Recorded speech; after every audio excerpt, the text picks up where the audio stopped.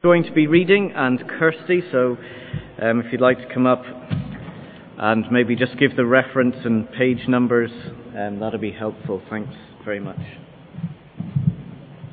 It's page 1010 in the Church Bible, Mark chapter 7, from verse 24.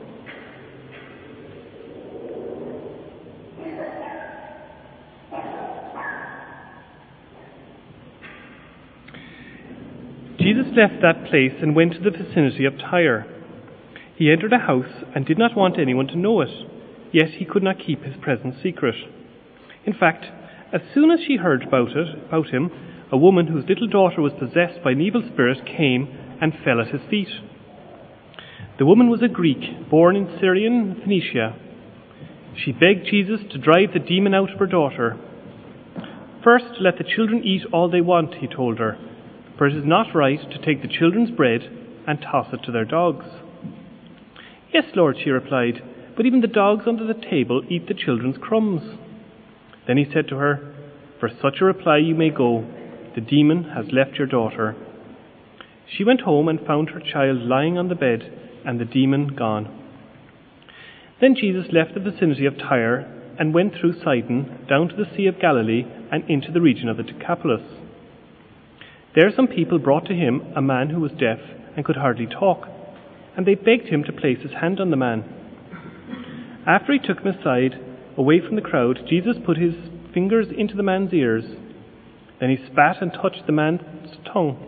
He looked up to heaven and with a deep sigh said to him, "Ephatahata," which means, "Be opened." At this the man's ears were opened, his tongue was loosened, and he began to speak plainly. Jesus commanded them not to tell anyone, but the more he did so, the more they kept talking about it. People were overwhelmed with amazement. "He has done everything well," they said. "He even makes the deaf hear and the mute speak." Continuing on in chapter 8. During those days, another large crowd gathered. Since they had nothing to eat, Jesus called his disciples to him and said, "I have compassion for these people. They have already been with me 3 days and have had nothing to eat. If I send them home hungry, they will collapse on the way because some of them have come a long distance." His disciples answered, "But where in this remote place can anyone get enough bread to feed them?" "How many loaves do you have?" Jesus asked. 7, they replied. He told the crowd to sit down on the ground.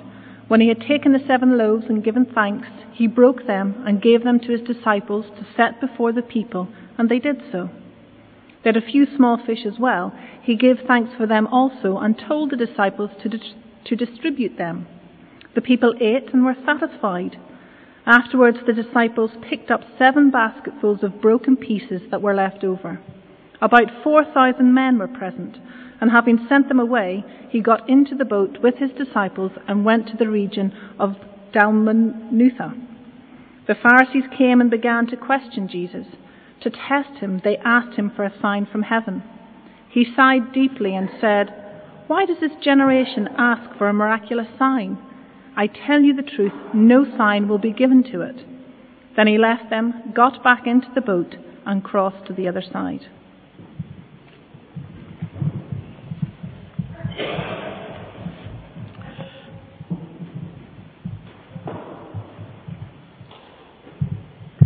As I'm getting sorted here, there's notes and pens if anybody would like to avail of that. You can just ask for it.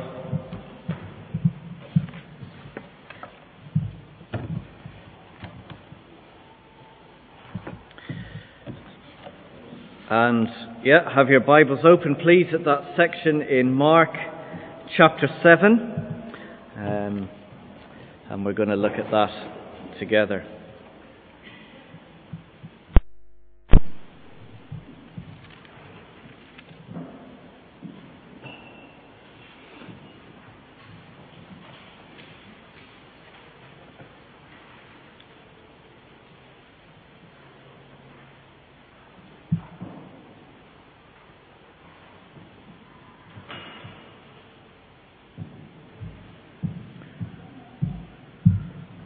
Thanks very much. Okay, well, let's pray.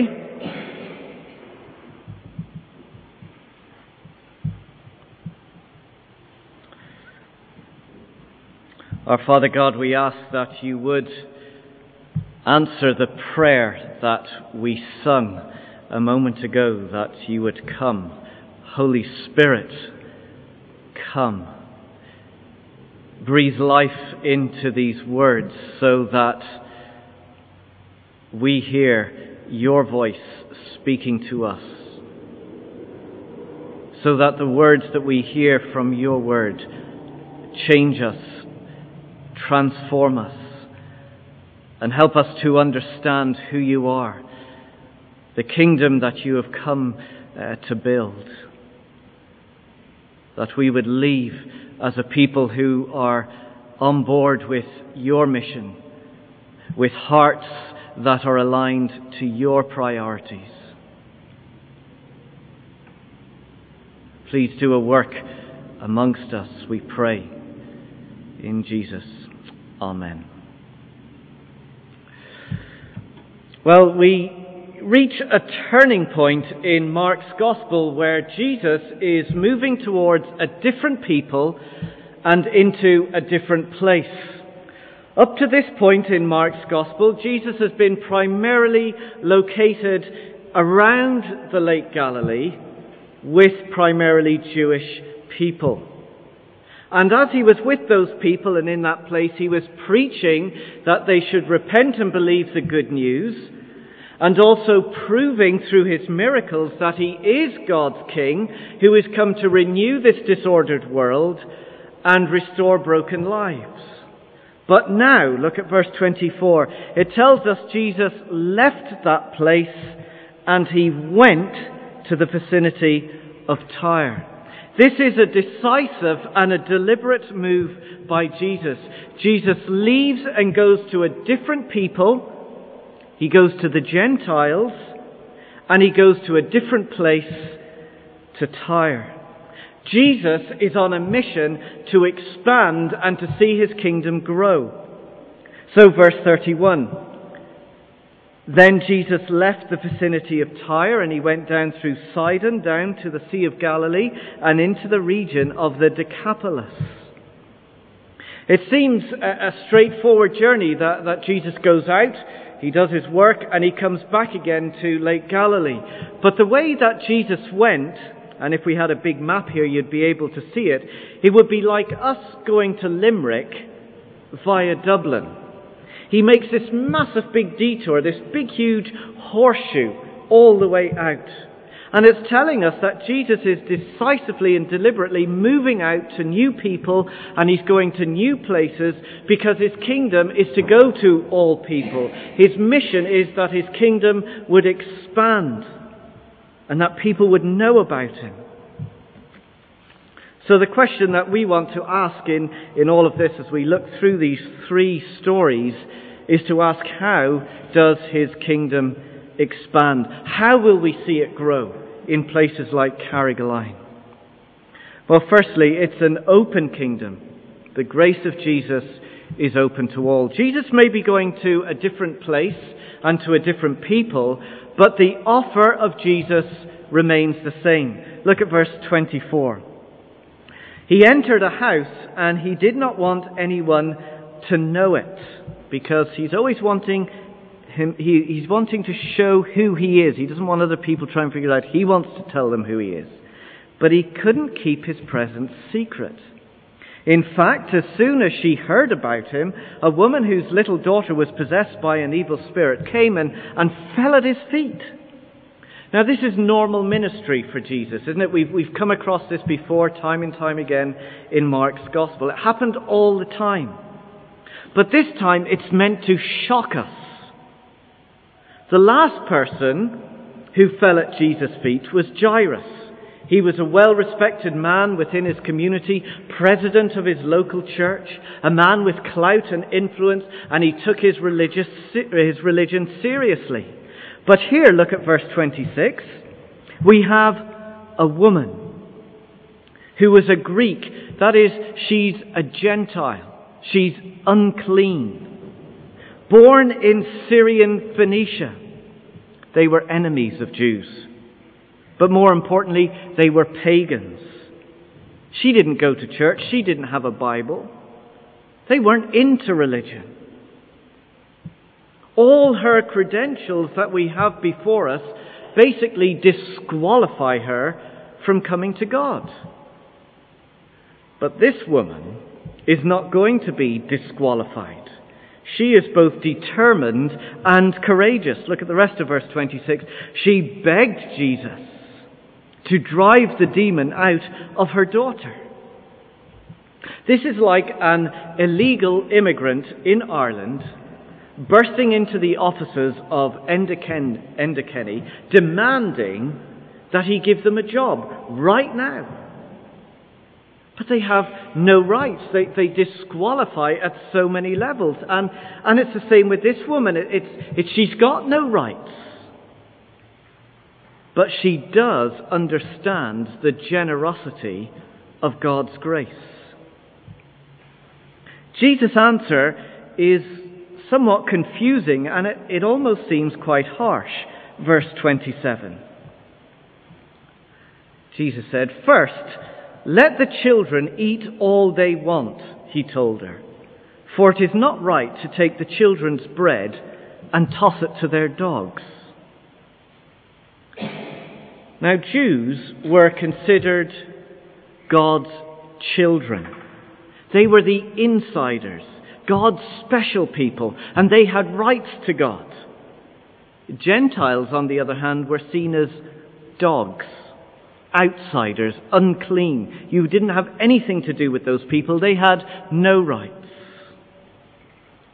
So Jesus is saying, you can't take what rightfully belongs to the children, you can't take what belongs to the Jews and give it to the dogs, the Gentiles. The Messiah, God's King, who's come to renew and to restore this broken world and disordered lives, well, he was sent to the Jews, not to the Gentiles. So who are you coming to me, asking me to do something? Seems quite harsh, doesn't it? But she is determined to receive God's grace. Her answer is spectacular. Verse 28, "Yes, Lord," she replied, "but even the dogs under the table eat the children's crumbs." Look, Jesus, you know what it's like when kids have their dinner. There's a mess all over the floor, and the dogs come in and they clear up the leftovers. They also get to eat, don't they? Literally, the dogs eat as much as they like.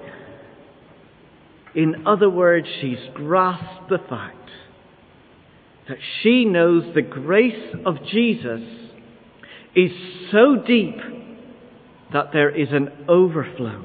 His generosity spills over to people like her. Verse 29, so then he told her, "For such a reply, you may go. The demon has left your daughter." In other words, she has received his grace. And she went home and found her child lying on the bed and the demon gone. This woman here shows us how God's grace is open to all. He has no favorites. He makes no distinction between people. Whoever you are, wherever you come from, whatever you've done this week, the reservoir of God's grace is so deep, it's so wide, it's so long that everybody is welcome to come and drink and be filled and be satisfied from His grace. But why did Jesus speak in parables to this woman? Why did he not say, as he had done so many times before to other people, why didn't he just say, "Go, your daughter is healed"? And that was the end of it. It seems that Jesus is deliberately making it difficult for this woman to receive grace. Why is he doing this? Well, the grace of Jesus is open to everybody. However, we must really want it. We must be both courageous and determined in our request and our desire for God's grace. Like this woman, We too have no rights to God's grace. We don't deserve God's grace. However, God's grace, because of his character, it is so deep that there is this overflow. His generosity spills over to people like us on a daily basis. And so the invitation here is to come demanding that he pour his grace on us without measure. We can come to him insisting that he fills us and he satisfies us with his grace. Not because of who we are, but because of who he is, his generosity, his kindness. So the kingdom of God is going to expand, it's going to grow when we come like this woman and receive the grace that Jesus has to offer. But second, the kingdom will expand because it's going to be revealed. A touch of Jesus is needed by all. Jesus may be going to different people and to different places, but the work of Jesus remains the same. Look at verse 32. There some people brought to him a man who was deaf and could hardly talk, and they begged Jesus to place his hand on the man, just to touch him, to heal him. Now, the place where this is happening and the kind of person that's described here is full of significance. We've got to understand and to know our Old Testament to grasp what is going on here.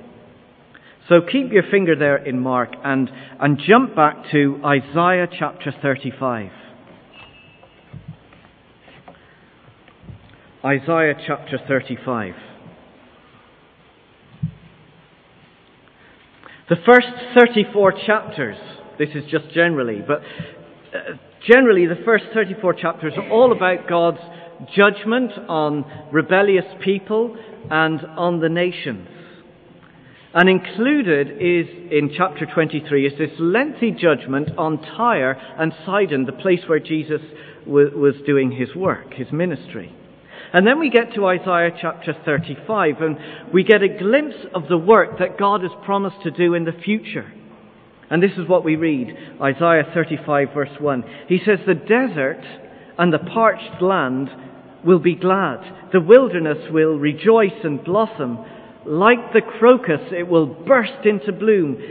It will rejoice greatly and shout for joy." This is a wonderful picture of God's promised restoration and renewal. Instead of judgment, he said there's a time coming when salvation is going to come to all people. And the sign that that time has come, look at verse 5. How do we know that salvation has come? He tells us, verse 5, "Then the eyes of the blind will be opened, the ears of the deaf unstopped, the lame will leap like a deer, and the mute tongue shout for joy." In Mark, and let's go back there, we find Jesus walking through the region of Tyre and Sidon. And what's he doing as he's walking around this area? Once it had been told a place of judgment, he's now healing a deaf and a mute man. The significance is crystal clear. Jesus is doing the work that God had promised all those years ago. Jesus is God's King who's invaded, who's intervened into the world, and he's come to restore the disordered world and to renew broken lives, to bring salvation, to bring grace, to bring mercy, and he's right there on their patch. No wonder the people went celebrating, verse 37. People were overwhelmed with amazement. "He has done everything well," they said. "He even makes the deaf hear and the mute speak." Jesus has reached into these people and he's touched their lives and he's revealed the kingdom to them. They understand who Jesus is.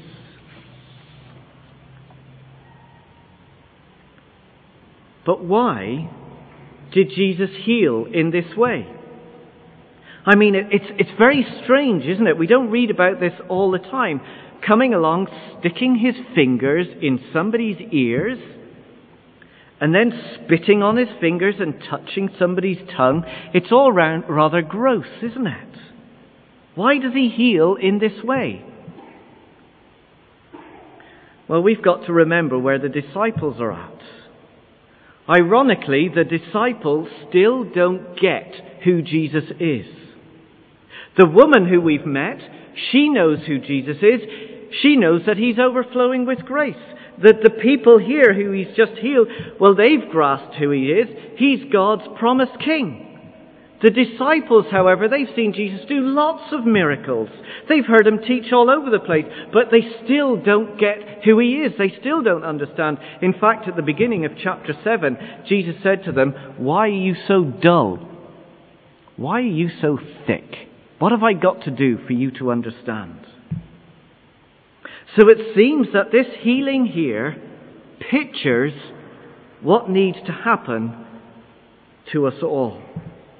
If people are to understand who Jesus is, then the kingdom has to be revealed to them. It has to be opened up to them.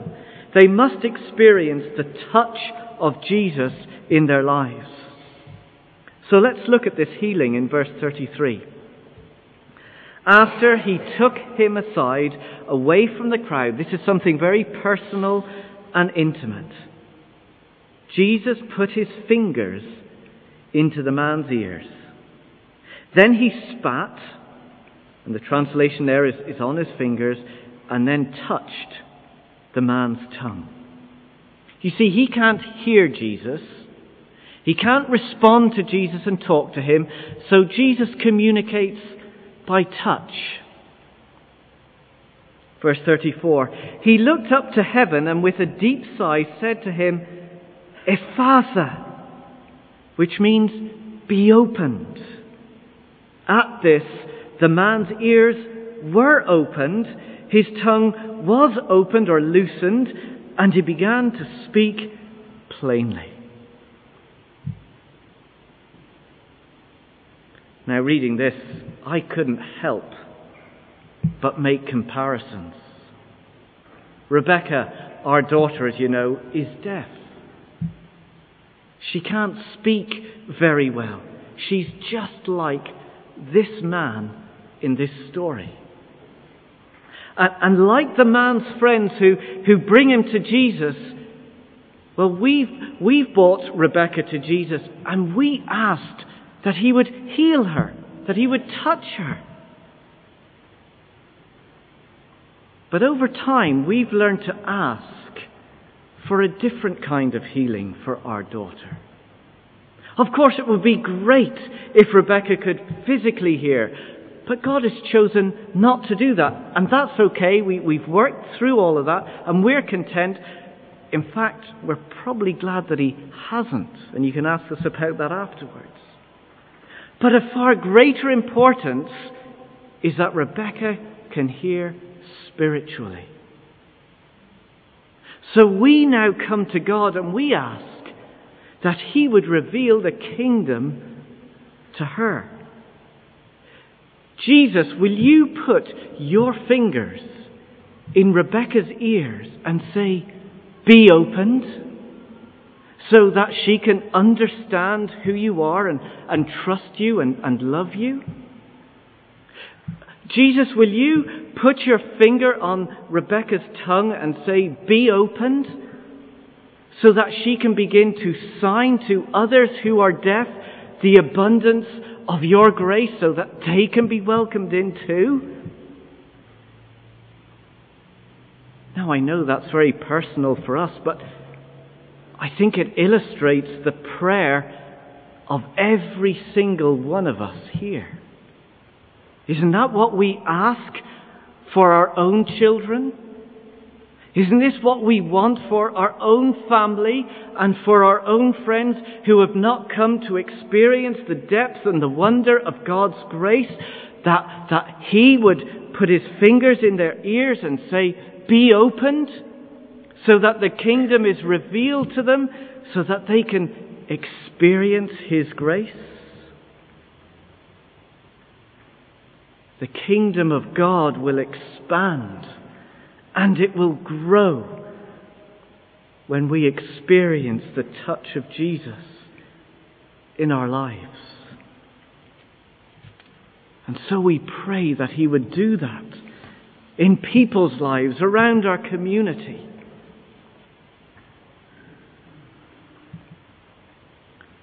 Well, it's an open kingdom.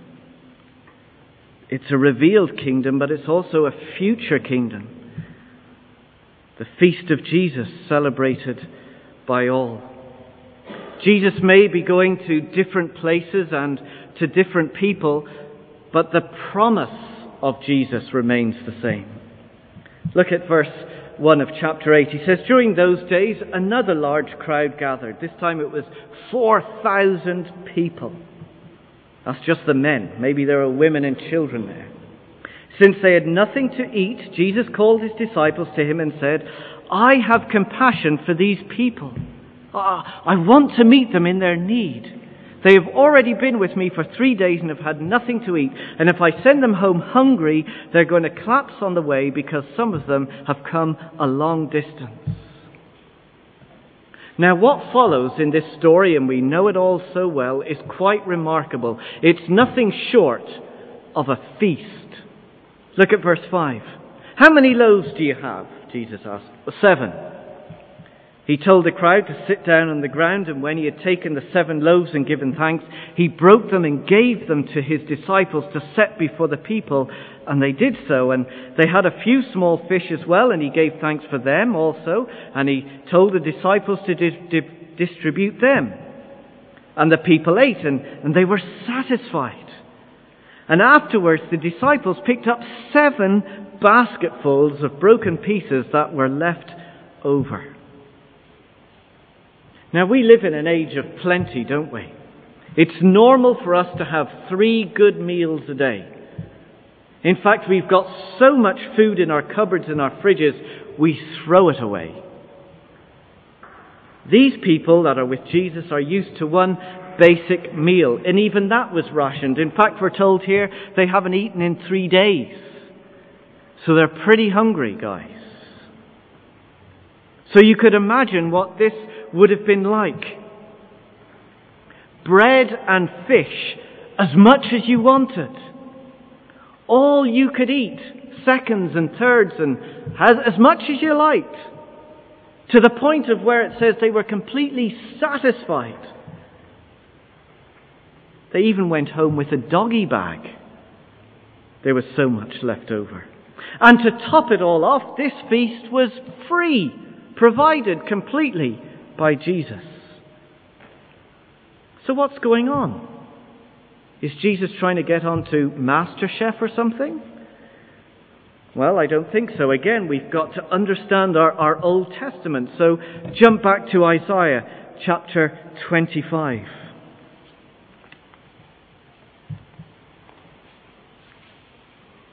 Again, this is one of these little pictures amongst all the kind of the judgment that's going on, that God is pronouncing. And we get this wonderful picture of the new creation of heaven itself, something that God is going to do. And look how He describes it. Isaiah chapter 25, verse 6. On this mountain the Lord Almighty will prepare a feast of rich food for all peoples, a banquet of aged wine, the best of meats and the finest of wines. And here we are in Mark's Gospel. Jesus has just prepared a feast for all these people, 4,000 of them. And okay, it's bread and fish. It's a little bit different to fine wines and roast beef, but my word, this is still a feast for these people, isn't it?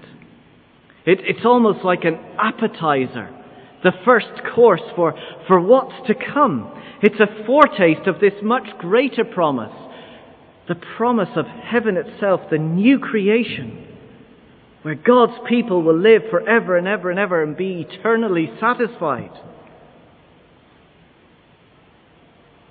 But why does Jesus repeat this same miracle? Only recently in Mark's Gospel, we read of the miracle of feeding the 5,000. Okay, there was a bit of difference. There were 5 loaves and 2 fish there, but it's pretty much the same, isn't it? Why does he repeat the same miracle again? Well, the one big difference between these 2 miracles is his audience. Earlier, the people were all Jewish.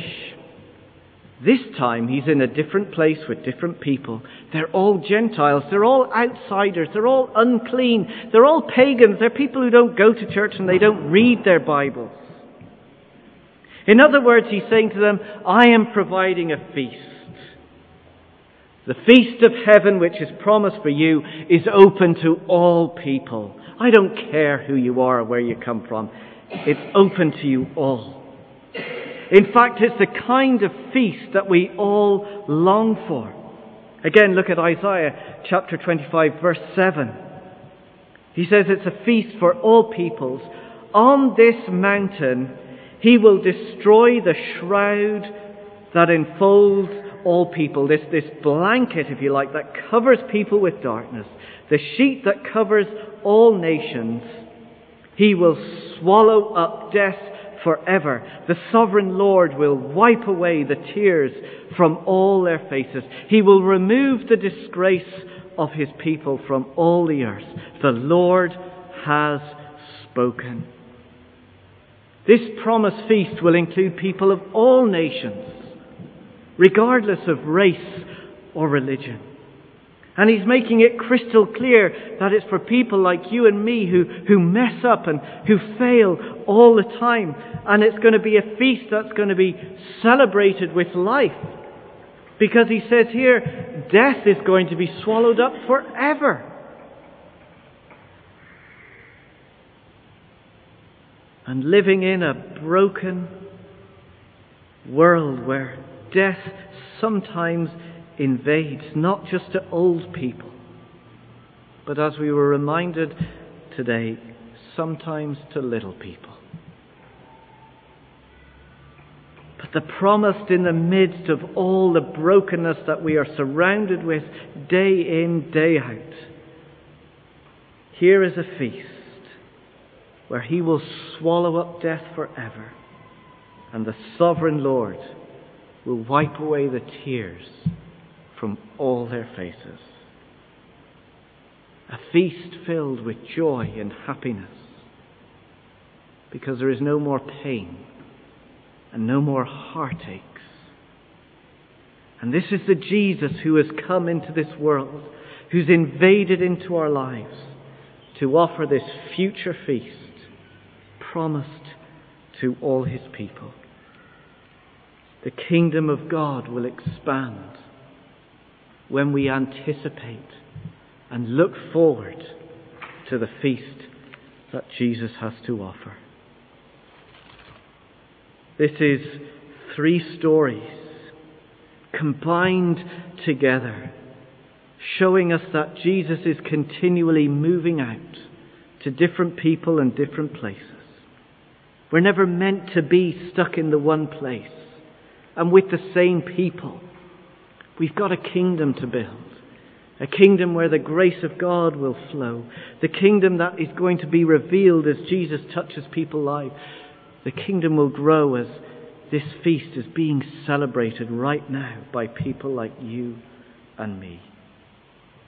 We need to pray that God will build his kingdom through us and be pleased to see many people welcomed in. Let's pray together.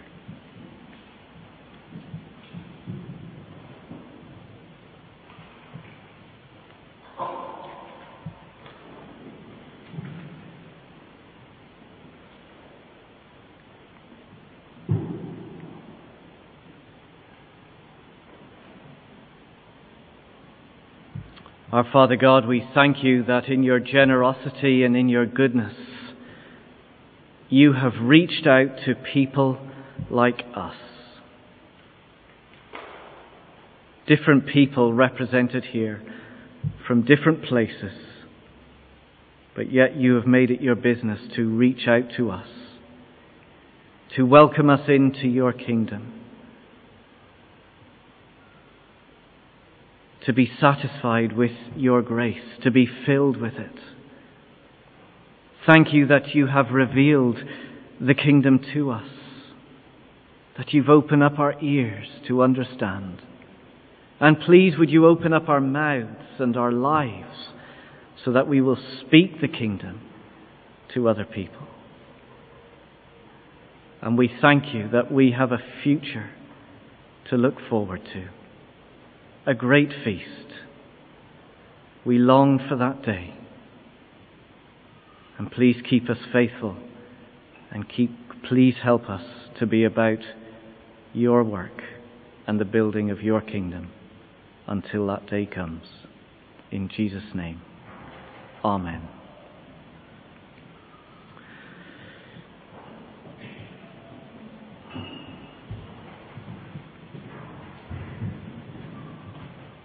We're going to sing